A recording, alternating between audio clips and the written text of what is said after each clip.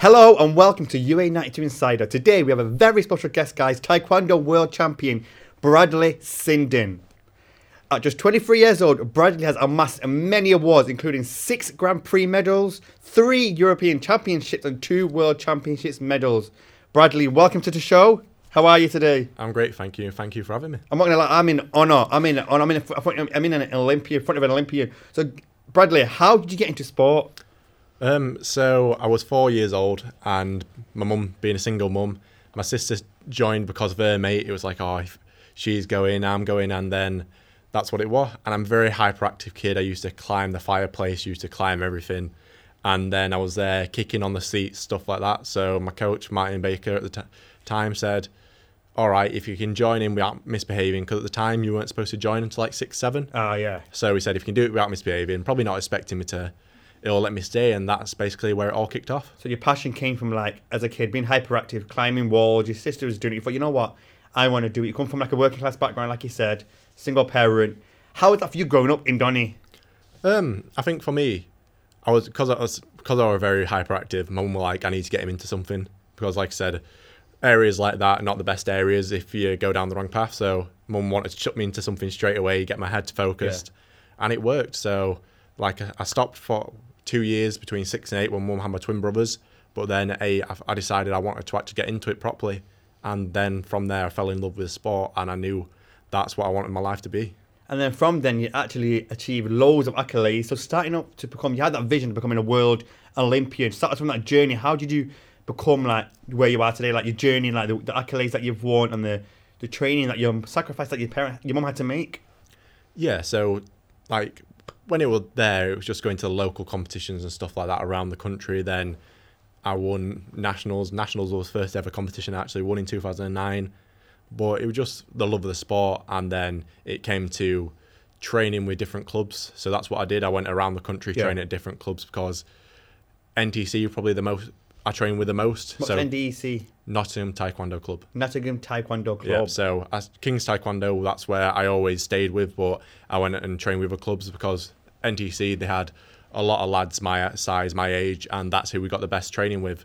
And that's what we needed to become the best, and you need to train with the best. Yeah. So train with them. I went abroad to all the competitions with them, and then did a few bits here and there, but didn't have a great like junior career. But I knew I wanted to do this, so I'm going to give it everything. I wanted to be the person, like you said, be that world champion, be that Olympic champion. I want to be end goal. So I knew if I give it determination, I put my hard work in, it'll pay off. And then it did. I became junior European champion in 2015. And then went into the full-time GB Taekwondo in 2016. And like from like that transition from 2015 to 2016, and you had your sights on like you were a step closer to the Olympics, and like obviously due to like the world pandemic and everything, the Olympics was delayed by a year. How was that for you while you were training for you guys? It was a bit of a roller coaster, because so how it happened, we were training at the centre, and then got told we weren't shut down. We knew we were fine. And then our boss was actually in Tokyo flying back. We were prepping. And then we just got an email by the directors saying, yep, we're closed down. So just straight away. And we were like, oh, didn't know what was happening. And like everyone, we were going to follow suit as a Premier League, saying they were only delaying the matches by 2 weeks. We're like, oh, a 2-week break. We'll come back, fine.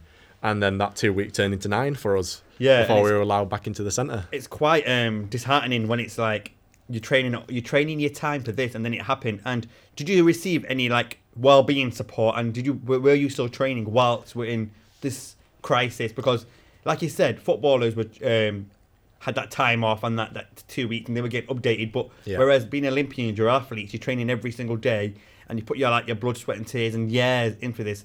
How did that have a knock-on effect on you? Yeah, for me, I was probably one of the best and best off. And when we came back, probably the best off, I was quite straight back into it, because some people didn't have anything, didn't have any equipment to train with. Some people had a bob, what's a kick bag. But me, Mason, who was a part of the team, is from Doncaster as well. And being Doncaster, we both had clubs there. So we'd be able to get given the keys to a club for us to just train with ourselves. So that's what we did. Yeah, so we just got the keys from his club coach, Cafe. And then we got to train in that gym for, I think that was for 5 weeks. And then that's what it was. But every week our boss would ring us and be like, oh yeah, we'll be back next week. And at this point, we didn't know if the Olympics what were happening, because on the news it was still the Olympics going ahead. So we had to train like it was. We couldn't be like, nah, it's not going ahead. But in case it did, what would happen if I didn't? And then it turned up and I'd just be in no man's land. Because it's your first ever Olympics, and obviously when you got the call and like it actually happened, what was going through your head at the time? When I actually found out, I thought I should have had it secured anyway. So I knew from January 2020 that I qualified the spot. But in our sport, you don't just qualify the spot.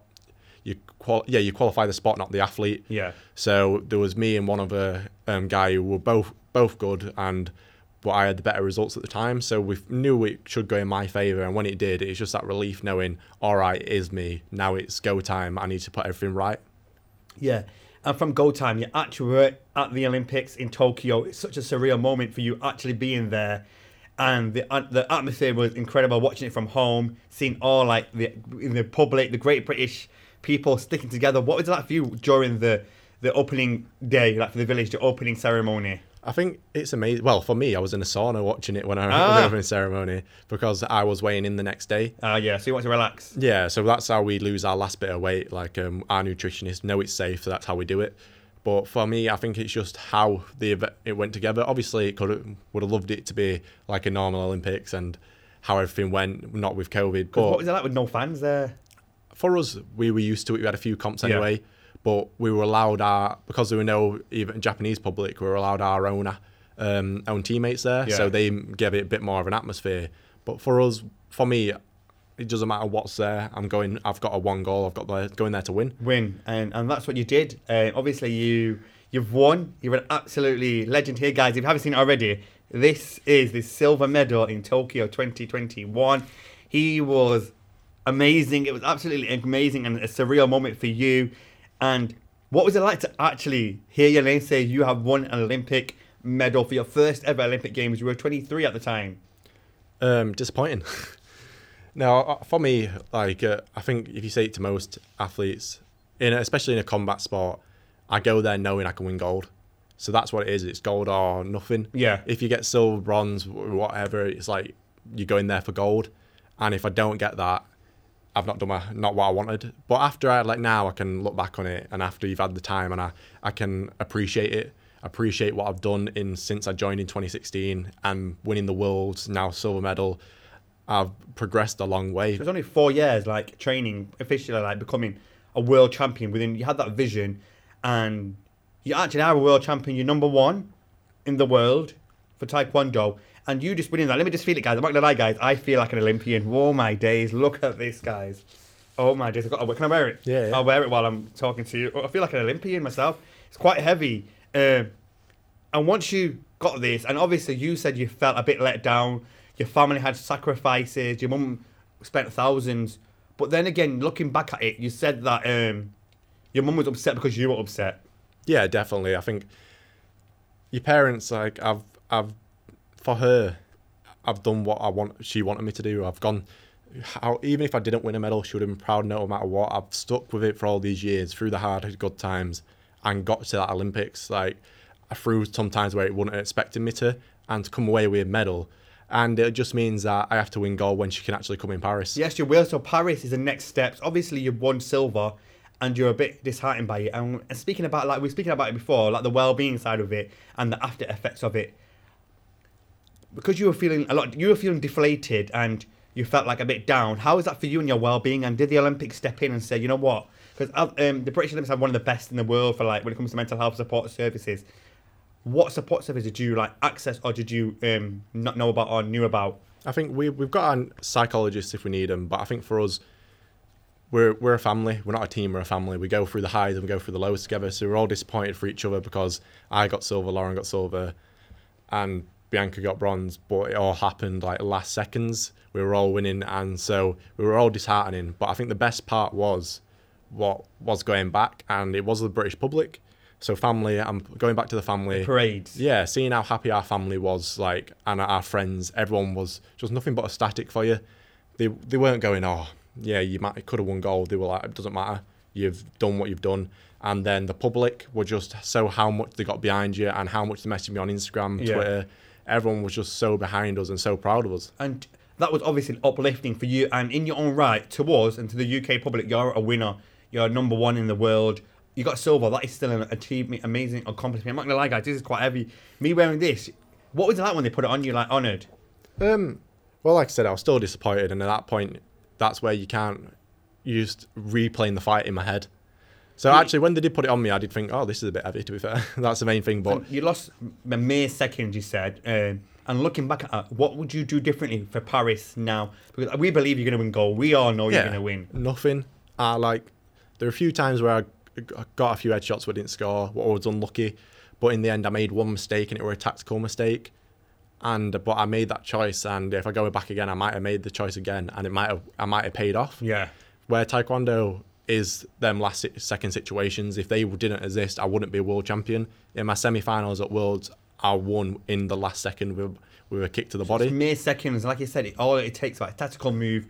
But you've worked for this since you were 4. 2016, you started becoming much more trained.